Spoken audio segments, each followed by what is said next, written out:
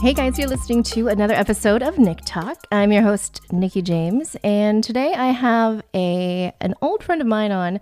His name is Hesh Sagafi, and he is a 22-year experienced vet in the mortgage industry. He is CEO of Liberty Mortgage Corporation, and he's an expert speaker. And without any further ado, ladies and gentlemen, please help me welcome my very good friend, Mr. Hesh Sagafi. What's up, Hesh? I'm doing great, Nikki. Thank you so much for having me on. I'm super excited. Thanks. I've listened to your show. I've seen the other people you have on, and I don't know if you like me saying this or not, but I still can't figure out how in the world I'm on your show when you've had like massively famous people who have accomplished 10,000 times more than I'll ever have in the next 10 lifetimes. So wow. I sincerely appreciate it. But yeah, very impressive lineup you've had. Thank you. You're so humble. But I'll tell you what, I think you have accomplished some amazing things too. And I wanted to talk a little bit about that today. But I also wanted to talk about what you do and how we can bring a little bit more education to people who don't know like what it is that you do at all, period. I appreciate it. At the end of the day, I do mortgages. So if somebody's buying a home or refinancing a home, I'm the guy that gives them the money to go do that. So if somebody says, Hesh, I'm looking for a home now, Lord knows you're in California, so your average house price out there is, geez Louise, $600,000, $700,000, $900,000. Right. I'm in Ohio. I'm in Cleveland, Ohio, of course, rock and roll capital of the world, where the average sales price of a home is around actually, I think it's $211. So it's significantly lower in my neck of the woods. So it doesn't matter where you are, though. If you're looking to purchase a home, you're not paying cash. You have to go somewhere to get a loan to get that house. And that's me. So I'm a mortgage lender. It's what I do. I've done it for 22 years. I help people do that. The biggest thing I tell people is just, I do loans to help them, but I suppose overall I'm a problem solver. You come to me with a problem, especially if it's dealing with finance and, dealing with buying a house, I can help you figure it out. Yeah. That reminded me of like, if you get a problem, you'll solve it. Right. It's a rap song, but everything to me reminds me of a song. But okay, I want to talk about the basics of, you said if you need a loan, you go to you. I know I've heard some people go to the bank. Why would someone come to you over just going straight to the bank? That's a great question. And I get asked that for goodness sake, for 22 years, I've heard that question. Okay. At the end of the day, I believe that I'm much more service-oriented than a bank is. When it comes to interest rates, because again, there's a couple of things that I sell. Okay, one is tangible, one is not tangible. The tangible item is the interest rate. 30-year fixed interest rate right now is 2.5 to 3%. That's tangible. You could see it in front of you and people understand what a number is. They know that in the world of interest rates, 2 is better than 3 and 3 is better than 4. So that's tangible. They understand it. The intangible side is the service. Last night at 9 o'clock at night on Sunday, I'm texting back and forth with a customer. Actually, that customer, where were they at? They were in Texas, as a matter of fact. I'm in Cleveland, Ohio. It's Sunday night, 9 o'clock my time, 8 o'clock Texas time. And this customer is texting me, I want to buy a home. What can I do? You will not text a bank on a Sunday evening. You will not text the bank on a weekday beyond 5 o'clock and get a hold of anybody. So the intangible side of what I sell is service, knowledge, commitment. So as far as, Hesh, why would somebody use you over a bank? My rates and fees or their rates and fees are in line with mine. We're all the same. When it comes to programs, generally, we're all the same generally. When it comes to service, I smoke them 10 times a day and 50 on Sunday. So, it's not even close. It's not even a comparison. Okay. Wow. That's interesting. I had no idea. See, I have never bought a home myself because I travel so much that it's not worth it for me. I know, especially when you're overseas. See, I don't do loans overseas, so I know I can never help you when you're in, in London and places like that. Yeah. Correct. When you're over there. But the biggest thing of all that I tell, so that's the what I do. It's like you say in anything. Discover why you do anything, and you'll never work another day in your life. But the what I do is simple. I give mortgages to people who are borrowing money to buy a home. That's simple. As far as my competition in the market and things like that, generally speaking, Last year in 2020, there was $4.1 trillion of mortgage loans done in the United States. That's a ton. Wow. And real estate is something that's never going to go anywhere. Long after I'm gone from this planet, it's still going to be happening. People are going to be wanting to buy homes and refinance homes and do all of that. So, I mean, the crux of what I do is easy. It's a very vanilla, it's a very big part of the economy.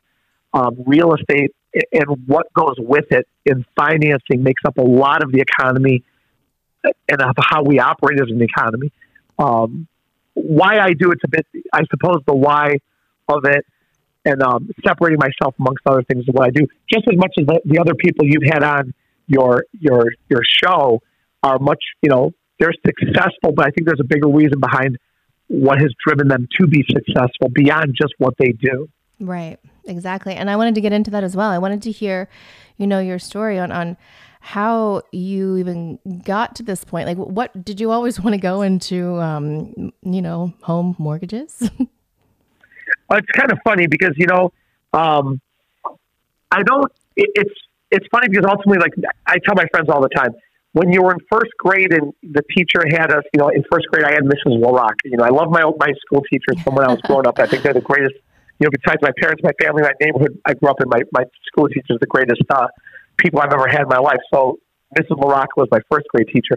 Well, we used to sit around in a circle and we would have we're going to play a game. What do you want to be when you grow up? Well, I don't think anybody put their hand up and said, I want to be a loan officer someday. Exactly. People put their hand up and said, I want to be an astronaut and a lawyer and a doctor and the president of the United States and a famous football player.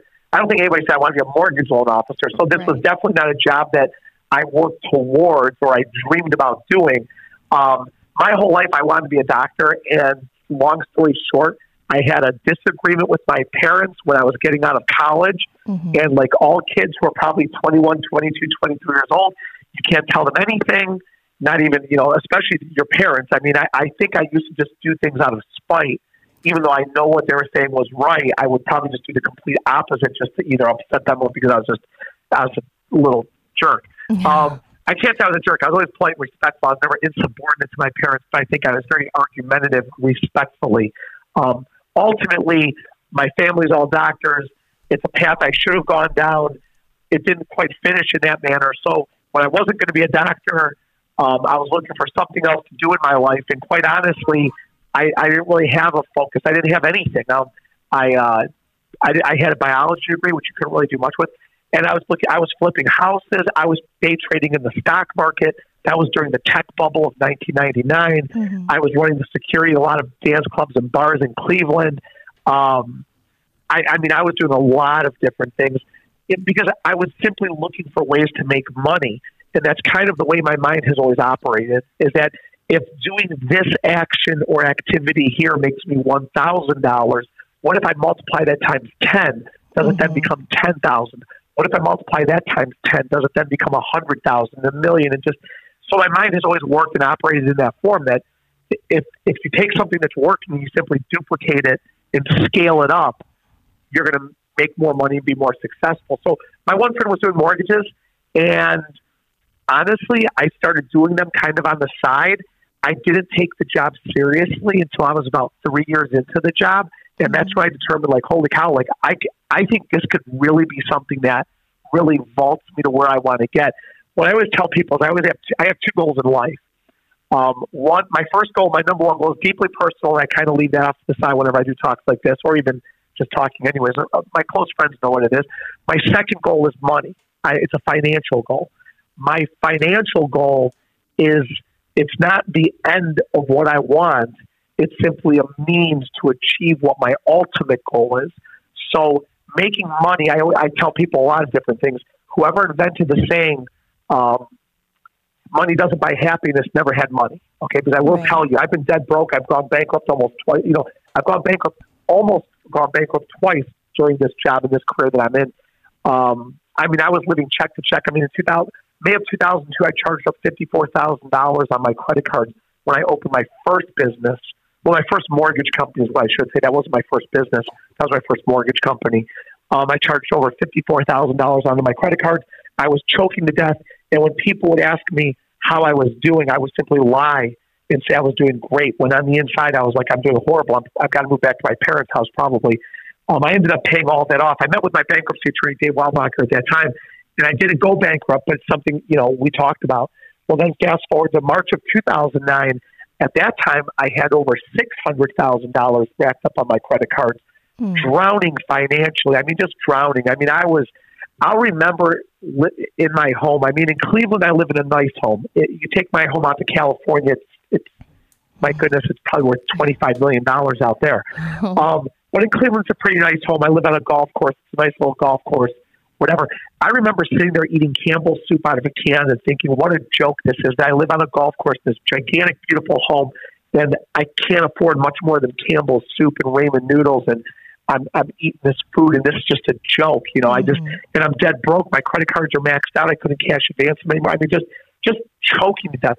Well, I met with Dave again. We went over filing for bankruptcy again. I ended up not doing it, but man, it was brutal financially. It was brutal. So 2 times I've almost gone bankrupt in this career. But what I always tell people is that I never gave up on the simple belief that I knew I could achieve what I put my mind to if I put in the time, energy, and effort. And I refused to give up on that. And ultimately, things turned. I mean, they turned, and they turned very hard. They didn't turn fast. I can tell you that one. It took a while. It wasn't until 2017 that the tide started to turn. I never went bankrupt. I ended up paying all the debt back. What was it? What was it that turned that tide? Do you know? Well, I can tell you exactly what it was. I ended up going into business for myself and taking full control over everything. Okay. Up until 2014, I worked for companies, or I worked in a position that I relied upon other companies to really help my business move along. Okay. It wasn't until 2014 when I was able to break away from that finally and open this company now, which I own, Liberty Home Mortgage, and then really take full control over operating everything. My habits didn't really change. My habits have never changed, quite honestly. I work 7 days a week. I go nonstop. It's what I do, but that really, it was control. I also had a partner in business, and that was something that I always tell when I go do speeches or talks at different universities that are out there. One of the first things I say jokingly, and then I'll say, okay, guys, I'm actually being serious on that one because it gets people laughing a little bit. I'll say, rule number 1 of business, you want to be a success, don't have a partner. First rule of business, do not have a partner. And I've had people say, actually, yeah, but if you're, Microsoft, they have a board of directors. Okay, great. When you're a billionaire someday and you have 100,000 employees, I'll rethink my statement. When you're opening up a small business of yourself and 2 other people, don't go into partnerships. And there'll be a lot of people that we can debate that. And that's a whole other show you and I can do over why partners are bad. Okay, deal. But at the end of the day, there's multiple things. Too many cooks in the kitchen. There should not be more than 1 cook in the kitchen. Take 5 five-star chefs and shove them in the kitchen together. Let me know how good the food comes out. Don't end up stabbing each other to death, for goodness sake. So I broke away from a lot of that.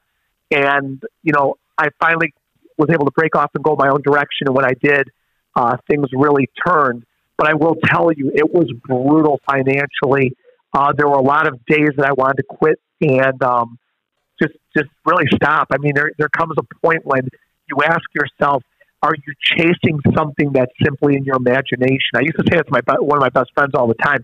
I would say, I ask myself a lot, like, is what I'm imagining the success that I believe that I can achieve, is it simply in my mind and I'm going to be chasing something that I never reach, or is it legitimately real and I just have to keep my head down and just keep moving forward? And I know there's a picture, if you go through Instagram and you scroll through it, there's a picture of 2 people digging for diamonds, and it shows the one person turning away from he's given up the dig, and he's literally one swing away, where it shows on the other side of the dirt is like this pile of diamonds, and he's been digging and digging and digging for God knows hundreds of yards and feet and miles or whatever, and he takes his pick and he puts it down, but he's one swing away from getting it, but he gives up and quits and turns away.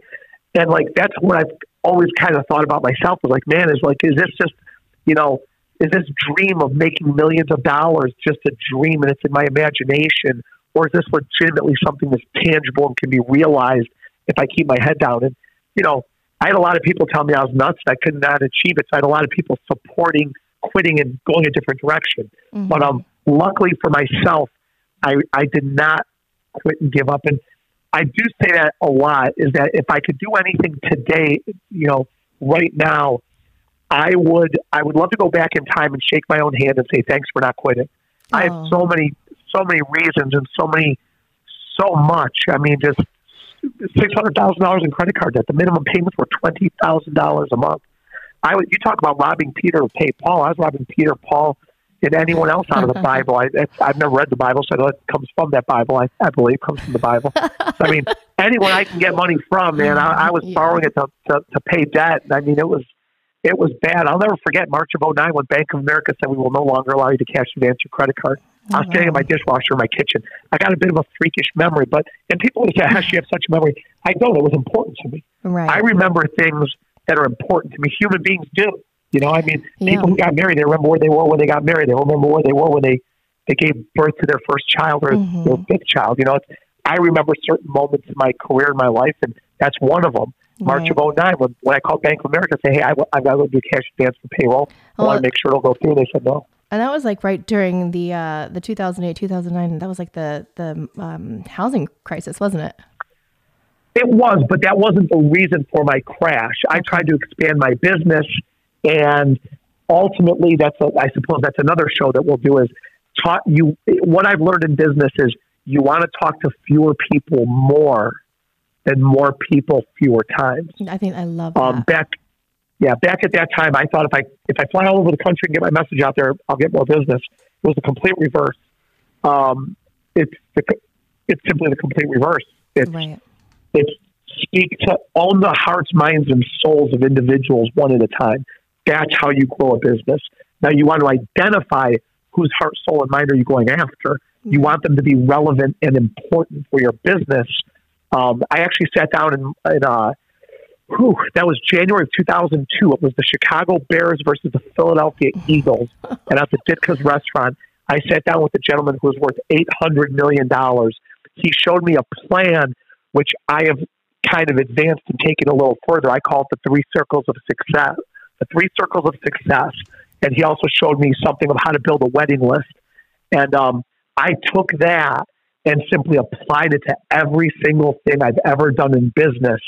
And it works. It works unbelievably well. And that's really what I built my business on.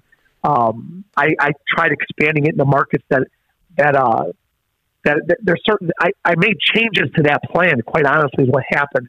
I made changes to that plan, and at the end of the day, I should not have made changes to that plan. I should have stuck to that plan. When I ultimately cut off the pieces that were costing me money, and I went back to the basic plan that I learned, everything just took off from there. I never looked back.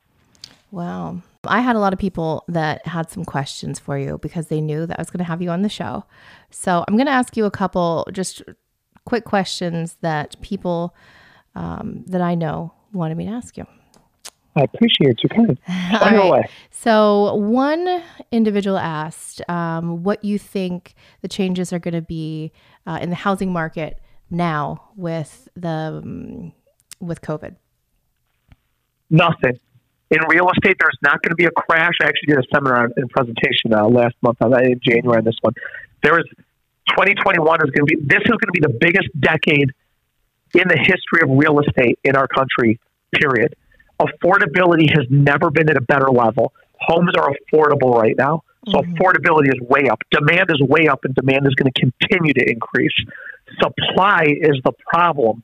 That is the one factor that nobody can account for, nobody can predict, and nobody can identify when exactly that's going to change. The problem in housing right now is not a problem of demand. It's not a problem of affordability.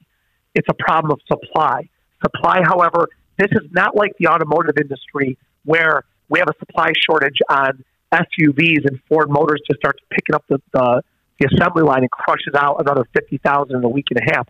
Housing our supply is different. It comes out different. It's precipitated differently than coming off of a production line.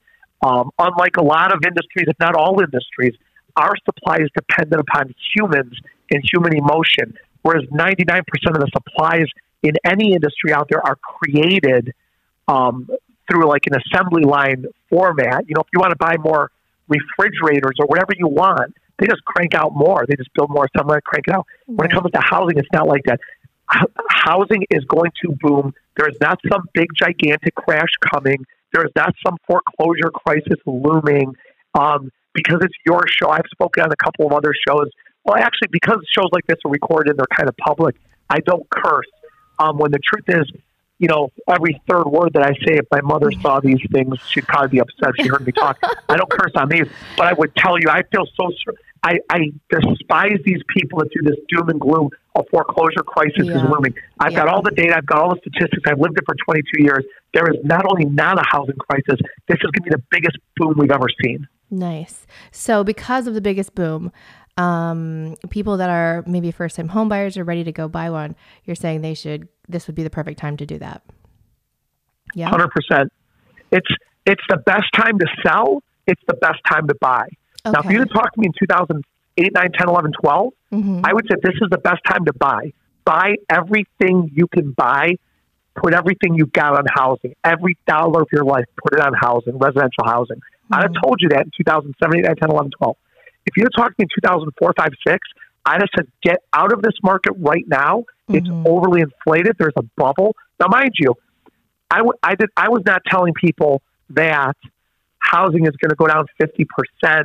Foreclosures will be the most in history next to the Great Depression. I was not saying that. Nobody could predict the crisis that we saw. Okay. However, I was saying that it's overinflated. Do not put your money in there. I'll tell you this right now. The stock market's overinflated. Right. By how much, I don't know. When is the pullback going to happen? I don't know. I'm not a stock market investor. I'm not a financial advisor. I can't tell you where to park the money. There's places you could park your money safely right now without worrying when the stock market crashes. There are places to put your money. However, the Dow Jones and the NASDAQ are overinflated. When it's over 30,000, the Dow is, give me a break. And it's had a run since 2009 or 2011, I want to say. It's just straight up. Right. Stock market's overinflated. Housing is not. We've had a steady increase since 2010 and 11. And again, I've got all the statistics, all the data. The biggest housing has ever been, the most home sales ever in the history of our country was 2005, 7.1 million housing units. 2020, it was 5.6 million housing units. We are not even close to what the peak of the housing industry is. Not even close. Okay, the stock market, the Dow's at over 30,000. Even during the boom in 1999, during the tech bubble, it broke 10,000, which was nuts. It was over 10, 11,000 in 2009, 10, 11.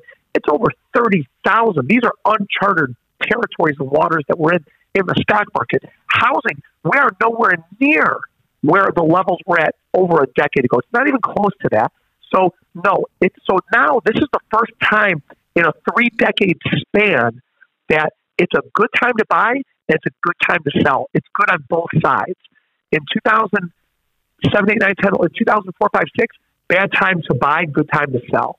2007, 8, 9, 10, 11, 12, great time to buy, horrible time to sell. Okay. 2016, 17, 18, great time. It's been good to get in or out. This is the peak of getting out right now. Right now is a great time to sell. Okay, good, because that was some of the other questions that you answered just talking through that. Another question I have for you is, do you think there'll be any changes in the housing industry with the new president? No. Okay. No, there won't be. I mean, here's something for you, is that I, of course, don't want to get political, and then Lord knows, I hope my home's still when I get home. Here's a reality check. Whether I agree or disagree with President-elect Biden, President Biden, whether I agree or disagree, here's the bottom line, is I started this job when President Clinton was in office, then President Bush took office for 2 terms, then President Obama for 2 terms. So I've seen a Democrat at the tail end getting out, a Republican twice in, and a Democrat twice with President Obama, then President Trump back to Republican, now going back to a Democrat. Here's reality. and this is the cornerstone, Nikki, of success. This is the cornerstone of it, okay? Okay. I don't care if Mickey Mouse is in there, okay? Some things that will not change are me getting up in the morning, what I think when I wake up, what my commitment to my job is, how I diet, how I exercise, the thoughts that go through my mind. I do not dwell on negative thoughts. I refuse to quit and give up. I have a plan, and I stick to my plan. I have a short-term plan and a long-term plan. President Biden's not going to affect that any, and nor did President Trump, by the way. Now, might President Biden raise my taxes? Sure.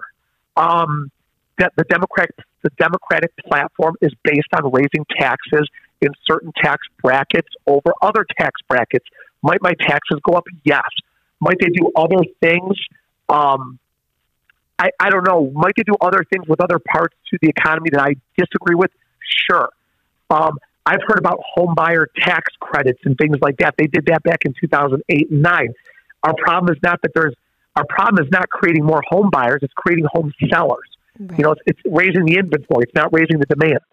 So there's certain things I disagree with, but here's reality. This country's been around since the 1700s, okay, right? Yeah. 1776, right? It's been around for hundreds of years. I've got a feeling it's going to be around for hundreds more. And Lord knows, even with that statement, there's going to be people out there, you know, screaming that the country is coming to an end. This country is not coming to an end. The new presidency is not going to do anything that significantly affects housing. I was right. I told people in 2007 a crash was coming. I was right then. I told people in 2012 that we were at the bottom and we were starting to level out. I was right then. I told people in 2018, 19, and 20 that a market correction was coming. I didn't say it was coming in real estate. I said it was coming overall. I didn't predict coronavirus, for goodness sake. I was right then, and I'm right now with what I'm saying. All right, well, great. I like it. I figured that's how you would answer. You're always so good with these. And I love how just how positive you are. But I do want to talk about something a little bit negative that people are worried about. I know people that are homeowners that have used their property as, income, right? By leasing out or Airbnb, whatever. They're worried about COVID non-payments. Do you know much about that? Is that non-payments on your mortgage? Yeah, it's non-payments on your mortgage because, when you're renting it. As far as I know, here's what I know. The person that asked me this is renting some homes out and his tenants are not paying that, but he as the homeowner still has to pay it. So. Okay, he has to pay the mortgage is what he's saying. Yes. Okay, this is what you're looking at. Okay. If your mortgage loan is owned by Fannie Mae or Freddie Mac or Ginnie Mae, if it's owned by one of those three agencies, then they have to comply with the government forbearance plan, which is called the COVID forbearance plan. In order to find out if Fannie, Freddie, or Ginnie owns your mortgage, if they're the true end investor, call the servicer and you could ask them that question. Okay. If it is not owned by those agencies, they do not have to comply with the government forbearance program. Now, 20% of the mortgages Fannie, Freddie, and Ginnie own 80% of the mortgages in the United States. 20% are not owned. When you go through that number, well, what does 20% represent? It's definitely not the bulk of the loans in the United States. But as far as homeowners go, that's like 10 to 15 million homeowners. Right. So it's a lot of people. So it's entirely possible that 10 to 15 million people out there cannot participate or, their servicer will not participate in that program. So they're stuck. They've got to make those payments. Yeah. And in those cases, sell the house, get rid of the debt. Call your servicer, see if you can negotiate with them, see if it's available to do the modification or the forbearance. Or number two, talk to a real estate agent, get that house in the market as soon as possible. People have got to remove their emotions from those decisions, and they have to make business decisions. It's just that simple of an equation. Right. And again, it's not that simple, but it's simple. Yeah. Now are you only in the residential market? I'm only in the residential market. I stay out of commercial. Okay. Yeah. Because I was wondering about that too and how COVID was affecting, here in Los Angeles, you can be driving on the highway. You look over to the right and see this high rise, community being built and it's just at a standstill. I was just wondering if you knew anything about that, but Well, the bottom line still, it always goes back to this. I'm reading a book right now called it's the story of Continental Airlines. Okay. From worst to first. Okay, it's from worst to first or from last to first. I think his name is Gordon Bethune. He wrote the book. It's on the resurrection of Continental Airlines. Okay. I'm currently I'm 110 pages in. It's a 300-page book. Okay. Mm-hmm. One of the pages I read yesterday, he said that they went Continental back in the mid '90s was about to go into bankruptcy for the third time, and he said he went to his creditors, and it was not going into bankruptcy a third time, which they never did, but it was to stay out of bankruptcy. He went to his creditors and he negotiated with them. And even after they negotiated a deal with his creditors to lower the interest rate on the loans that Continental Airlines took out on the A300, the Airbuses, he said about 6 months later, they had to go and renegotiate again. He said, but I knew if we do not go and start the conversation and have the conversation, we're guaranteed to fail. Guaranteed. Yeah. We had to go and talk. So I would tell that anybody out there listening that says, well, Hush, you do residential, but what about commercial? Simple, call a creditor. And when you say, Hush, I've tried calling them, go talk to a supervisor. Go to the next level, the next level, the next level. That's all you can do. You've got to have communication going. Right. Okay. You've got to have those lines open. Okay. I wanted to ask you too, someone asked, what is a common misconception, the most basic common misconception about a mortgage company? The biggest misconception about a mortgage company is that, holy cow, that's it. You know what's crazy this one is? I don't think I've ever really been asked that one there. I would say the rates and fees are the same as everybody else generally. Okay. Generally, rates and fees overall, it's on the individual. Quicken Loans is the largest lender in the United States, period. Mm-hmm. They're number one top in volume there is, okay? Mm-hmm. Wells Fargo, I want to say, is number 2. Chase Bank, I want to say, is number 3. At the end of the day, everybody is generally the same. It's the individual you are talking to. There's a lot of people out there that'll tell you Quicken Loans had a bad experience with Quicken Loans. There's a lot of people out there that have a great experience. It's the individual you are working with. Right. So don't get too hung up on a mortgage broker is good and bad. Should I go to a bank? Should I not go to a bank? Right. The individual, have a conversation with them. Okay. If you see the feeling you get off of them, talk to them, ask them what their experience is. How long have you done this? I'm coming to you to give me a mortgage. This is a financial tool to buy a home. How long have you done this? How many transactions do you do? When can I get a hold of you? How well do you know this job? Mm-hmm. Those are the questions to ask somebody. I'm sitting in Cleveland. You're sitting in California. We do loans in California. I'm talking to you right now, just like I talked to somebody in Cleveland buying a home. Okay. So those are the biggest things I tell people is to pay attention to who. It's the individual, not the company necessarily. Okay. So do individuals have to seek you out, or when you're looking for a home, does the real estate agent get in touch with you? How's that work?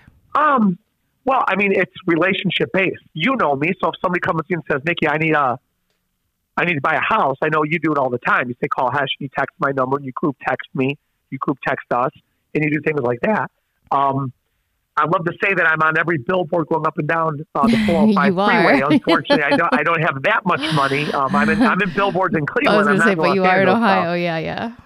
I'm somewhere out there. Okay. So, I mean, I am on social media and places like that. So, I mean, talk to your friends, talk to your family, get referrals, go to the people who have used other people and get a feeling for where they are. And, you go from there. But what I mean is, like, for a first-time home buyer who's just looking, they've saved enough money. They haven't really done a whole lot of research. They're just in the starting, part of it. And they found a house that they like on Zillow, right? Yep. How do they go about buying that home? Yeah. Well, on Zillow, there's a lot of, it'll show preferred lenders that Zillow has, preferred lenders. Mm-hmm. And I would say to click on one of those preferred lenders and it'll take you to that lender and you give that lender a call. Okay. So how do they bypass that and just have you do everything? Well, they could call me on the phone, of course. 216-780-1103 is my number if I'm going to do a shameless plug for myself. But we're going to have you do that in 35 states. I'm not sure. Do that again. Oh, I was just going to... Go ahead. I'm not good at advertising for myself, quite honestly. I should probably do a better job. I mean, quite honestly, I have a pretty decent-sized marketing budget. but I'm not in all parts of the country. I am in 35 states. California is one of them, of course. I would say that, reach out to somebody you know, or call me or call you, or reach out when they want.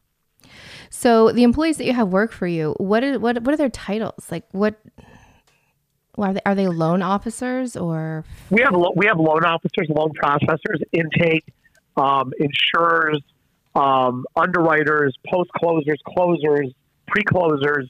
I mean, I suppose there's a lot of different jobs. It's the cool thing about my job in my industry is every position has to know a little bit about other positions, and you're never hemmed into one position. You can go into one position after 2 to 3 to 4 years, pivot into another position. Okay. That's what's so cool about my job is you could pivot between positions and jobs and things like that. So, I mean, I just think it's a great industry for that reason. It's all on you. It's sort of like the sport of wrestling. I've wrestled my whole life. Of course, I don't compete anymore, for goodness sake. I can barely bend over and tie my shoes. But it's like the sport of wrestling. It's an individual sport. One person walks into the center of a circle versus one other person, and you just beat the hell out of each other and see who wins. Okay? But when you walk out of that circle, you have a team waiting there for you, and you are a team. I wrestled at Oklahoma State University. We won a team NCAA national championship in 1994. We won that as a team. Without Mark Branch doing what Mark Branch did, thank goodness for Mark. And if Mark ever listens to this podcast, I love him to death. He's like a brother to me. Without Mark stepping up and doing what he did, which to this day has not been matched in NCAA history, unranked, unseeded, winning the whole damn thing. If he doesn't do that, we don't win a team title. So we had other national champions that year. We had Pat Smith win his 4th title. We had Alan Freed win a national title. We had other national champions, other national finalists, multiple All-Americans. But without Mark doing what he did, we do not win the team title. And here I am we won it in 94. So it's 27 years later. I'm talking about it on your show, and you're based in California. Here I'm talking about something that occurred 27 years ago from what an individual did as an individual performance, but carried the whole team. And that's the cool thing about my industry is that even though it's individual, each person has to perform individually. It's a team effort collectively, and that's what makes you great. And I think that's the company that I've built here, and that's what I'm working on building even more of. That's really great.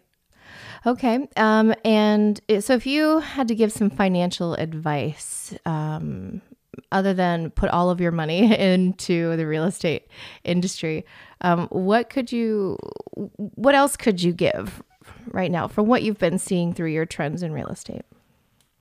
The biggest thing I tell people is identify your why. Why do you get out of bed every single day? Okay. Why do you get out of bed? It's that simple.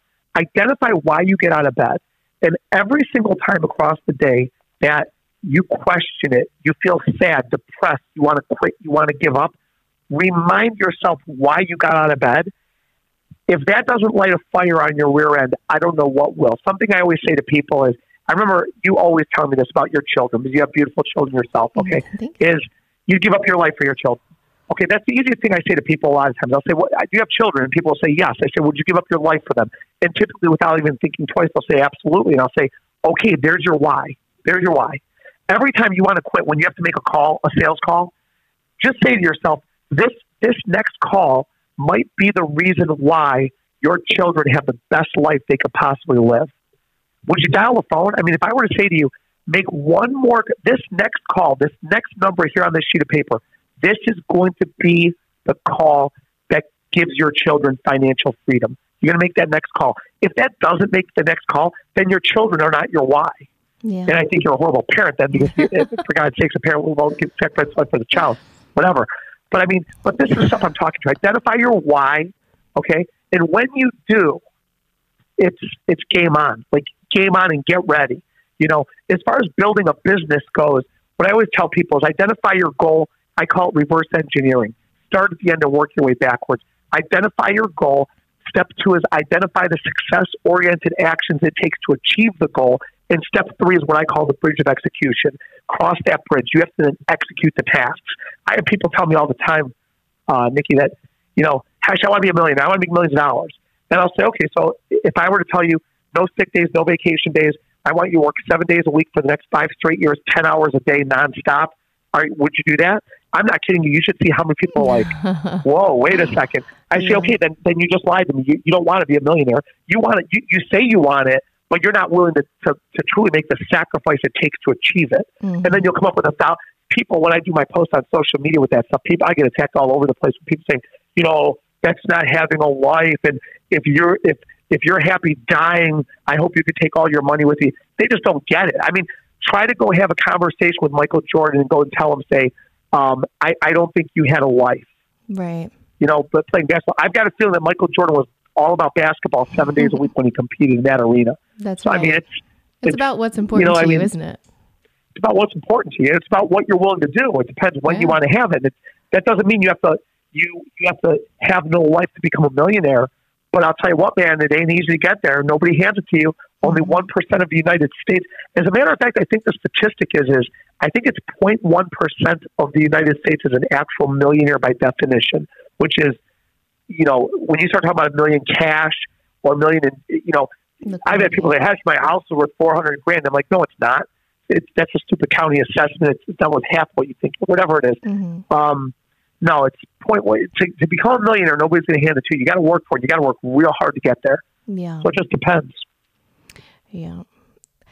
Wow. And you know what? That takes me to another thought process here. You know, as I explained in the beginning, in your introduction, you do motivational speaking. And that was clear from the conversation we just had right this minute. But what are some of the things you talk about in your motivational classes that you do? I sincerely appreciate it. I really don't give so much motivational speeches, I suppose. A lot of people will tell me that it comes out that way. I appreciate it. It's what I tell people, the talks I go and give, I've been to University of Wyoming. I've been there. I've been to quite a few universities, Notre Dame. When I've gone to universities to give talks, truly it's been like at their college of business. I've given talks to athletic departments and things like that. And it's more so just the basic foundational principle of don't quit, don't give up, identify your dreams, identify your goals, come up with a plan, come up with a set of actions, and stay the course. And truly through that, with that theme, I then give my own story to show where I've been, where am I getting my information from, and what has it done for me to validate what I'm telling you. When it comes to achieving a goal, a very high level of success, I wrestled at Oklahoma State University. My college wrestling coach won 6 world titles and 2 Olympic gold medals. I was his training partner when he trained for the 92 Olympics, his last of his world titles and his 2nd Olympic gold medal. He is the most decorated wrestler in U.S. history. He's seen as the greatest international wrestler in United States history. He's probably one of the top 20 all time in world history. That's a big damn thing to hold. I mean, a lot of people might not say I don't know wrestling that good, but believe it or not, it's a pretty big sport. It's an international sport. I trained with him twice a day. I saw firsthand. I mean, people might not know who John Smith is. Back when he was competing, people would say he's a common name for an uncommon champion. But I'll say to people, do you know who Michael Jordan is? Well, he was the Michael Jordan of wrestling. He still is, as a matter of fact. And I say to people, imagine training with Michael Jordan twice a day, one-on-one. I'm not talking in games of 10 on 10 or 5, whatever the basketball thing is. I'm talking one-on-one. Going to the arena with him at 5 o'clock in the morning, just you and him, unlocking the front door, walking in, going into the court. And it's just you and him for 1 hour. Training. And then do the same thing in the evening and on the weekends. And go do that for 5 straight months of your life. And then for 5 years, Michael Jordan is your personal coach for 5 years with his physical hands on you for 5 straight years of your life at the most impressionable point of your life that you can go to. Now, mind you, not only him, but I also had Scottie Pippen. I had Kenny Monday, 3-time world champion, Kendall Cross, Olympic gold medalist. I had an army of those people. I had almost the whole entire Chicago Bulls team with their hands on me for 5 years of my life. So I saw what it took to be the best. I wasn't there. I was nowhere near the level of those individuals that I named, but I lived with them. I trained with them. I was around them. I was trained by them. So I saw what it took to be great. I applied that to what I did in business. And honestly, my company, we're one of the top, we're in the top 25 percentile of lending. We're in Inc. 5000's, one of the fastest growing companies in the United States. I was just in Forbes magazine. Forbes had me on an article they had rebuilding Cleveland, things like that. Oh, wow. We're pretty successful. We're coming along. And I simply took all of that and I applied to what I do. And so that's the story I tell. And, it's just, without going off on too many different areas, but that's the story I tell to people. It's not the story of me wrestling in Oklahoma State. It's the story of, listen, identify your dreams, identify your goals, never quit, never give up on them, never let other people tell you that you can't do something. You have to believe in it, and you have to be willing to make the sacrifices it takes to achieve those goals if you are true to them. Right. And, these are the things I talk about. Yeah. And that's one of the things that I really wanted to get out there. Do you have a slogan for kind of like what you tell your newcomers? Because I knew that I just wanted to have you on because you just tell people you're really good at helping people succeed at being successful. And I wrote that down and I was like, wow, that kind of sounds like a slogan for me. But I want to know, like, if you could put it in a sentence, and I know that you said get out of bed, have a how, where, why, whatever. Is there like just an underlying just thing that you have to have in order to be successful? In my opinion, I'll give you the first thought of the day that I think of every single day I wake up. Just thank you. Be thankful and be appreciative. Nice. Carry a grateful heart. Yeah. I mean, I was almost murdered in 1997. June 19th, 1997, I was stabbed in the chest in downtown Cleveland. I almost died. The person was standing behind somebody else, reached around them, shoved the knife in my chest. I almost died. That person was only given 5 years in prison. I think it should have been a lot longer than that, but what happened, whatever. Wow. Since that moment in time, I didn't have an epiphany. I didn't have an out-of-body experience. I've never been to church except for weddings and funerals. I've never read the Bible. But since that moment in time, I've come to appreciate life itself because I remember the moment at which I was about to check out of this world. And again, it wasn't an epiphany, and I spoke to God, and I saw the tide, the water split or something like that. It was simply, I remember that moment. Every morning I wake up today, every single morning, the first two words in my head are just thank you. I'm just thankful to be here. If you can be thankful and always remember, there's always somebody who has it worse. Yeah. You never know the battle that somebody's fighting. I have a very good friend, Bubba Strauss, my friend Bubba. He's Garth Brooks' biggest fan. As a matter of fact, he is a flag guy at Garth Brooks concerts now, where if you go to the last 7 concerts Garth Brooks has done, during the concert, I want to say it's during,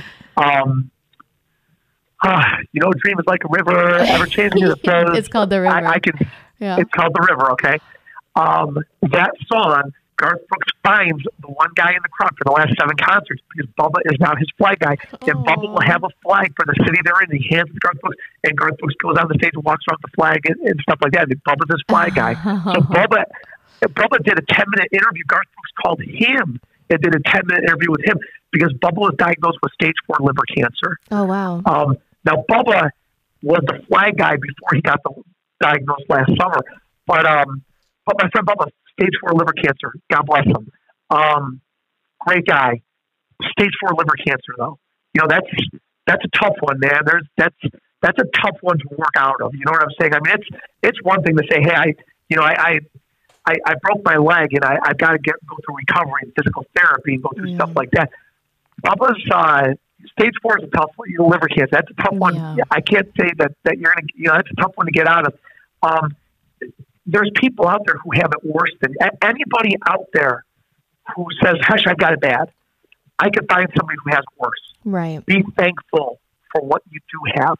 Don't look at what you don't have. Look at what you do have. Right. And be thankful for that. That's my number one biggest message to everybody. If you can be thankful, I can work with you. I always tell people, like, when people come and they say, Hush, you say, to make $1 million, this, and that, whatever. I'm at a job, I can't do that. And I say to them, okay, congratulations.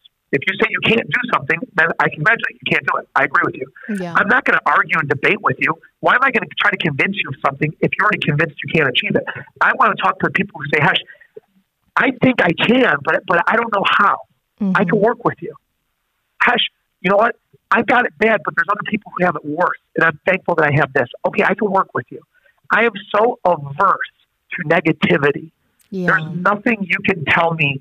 You cannot hold a negative thought within me. You can't. Like, you can tell me right now where my company's being shut down. As long as I'm going to be alive tomorrow, honestly, I'm fine.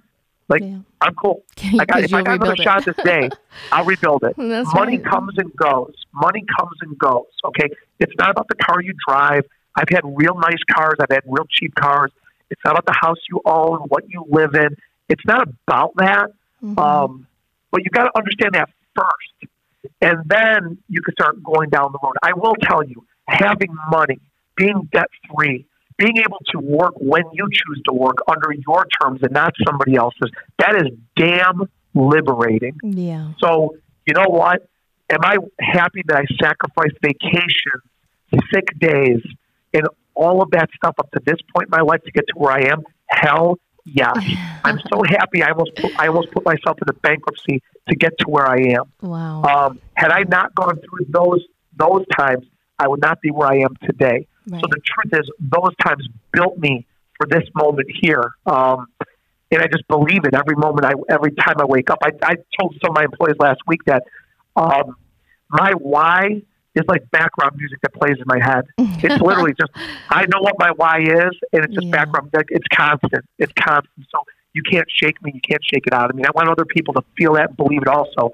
And that's what I tell people. I think people can feel it when they hear you and listen to you. Your energy is very contagious, and I that's one of the reasons why I had to have you on. I wanted to hear the story.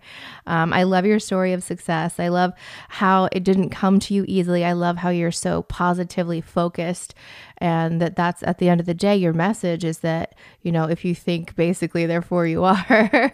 I appreciate it. Yeah, I love that about you. We talked a little bit earlier about the fact that I'm in California. You were talking to a guy earlier in Texas, you said, and you're based out of Ohio. So what I wanted to say quickly before we kind of wrap it up, who can utilize your services?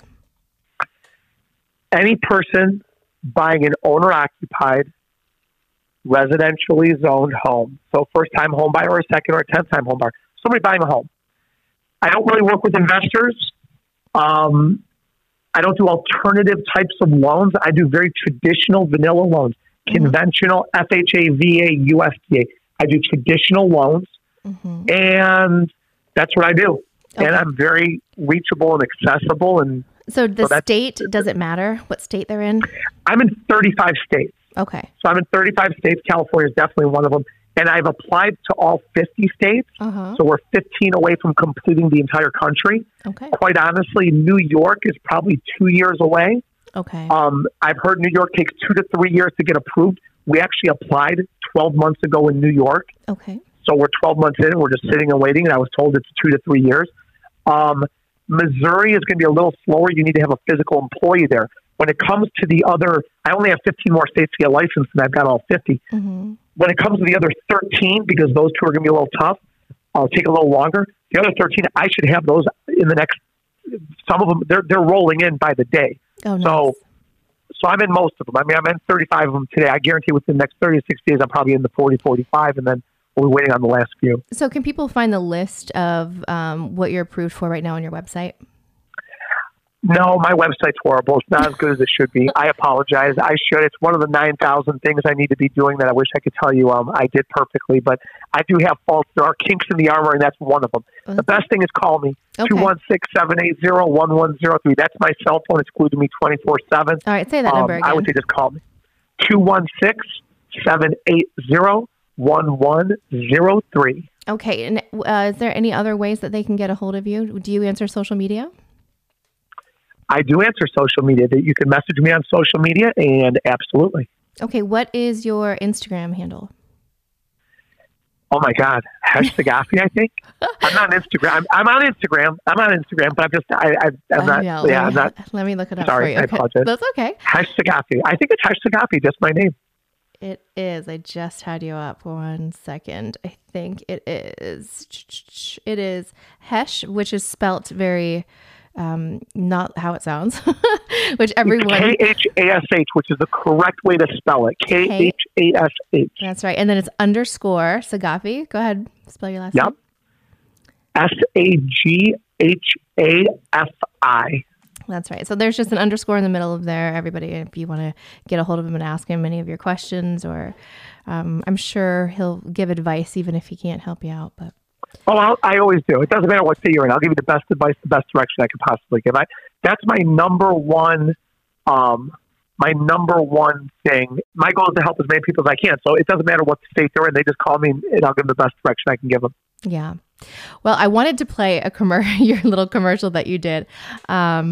It's your real estate agent, Liberty Home Mortgage. So I'm just going to give a quick play just because it's one of my faves. Oh my goodness. Hi. Are you a real estate agent who's looking for a lender who answers their phone, who knows what they're doing and is responsive for your needs? And even more so than that, a loan officer who knows how to work the difficult deals. Maybe your client has a bankruptcy or a foreclosure or collections against them or judgments, and you're looking for a lender who works with clients of that nature. Well, then you've come to the right place. I'm Hesh Sagasi of Liberty Home Mortgage, and those are the transactions that we specialize in. We specialize in difficult deals, and we're only a phone call away. You can call us any day of the week at any time, and that phone number, 440-838-5291, it goes right to my phone. I'm the one that makes the decision. I'm the one that's going to talk to your clients, and I'm going to be the one that handles the transaction from the start to the finish. And when I say someone's pre-approved and they're getting a loan, it actually means something, and we do deliver what we say. So if you're looking for a lender who you can count on, then we're the ones to use. Again, thank you so much. There you go. I love that commercial. Is all the information on there still correct? Phone numbers and stuff like that. I'm sure if it's a commercial that's out there, it's going to get where it needs to get you. Okay. Well, I just wanted to end with that because I thought it was really sweet, and it kind of gives you the nuts and bolts of what your company does. I appreciate it. Yeah. Well, I appreciate you taking time out of your day and being here with me. And I'd like to have you on again. And I've got a couple ideas as we were talking for a couple different episodes, but we'll see if you have the time. I don't know. I sincerely appreciate your show and still letting me on this thing when there's been way more famous people than me on there. So I wish nothing but the best, and I'll come on anytime. All right, guys, that is how the successful succeed at being successful. Thank you so much for tuning in. That's it for today. See you guys next week on Nick Talk.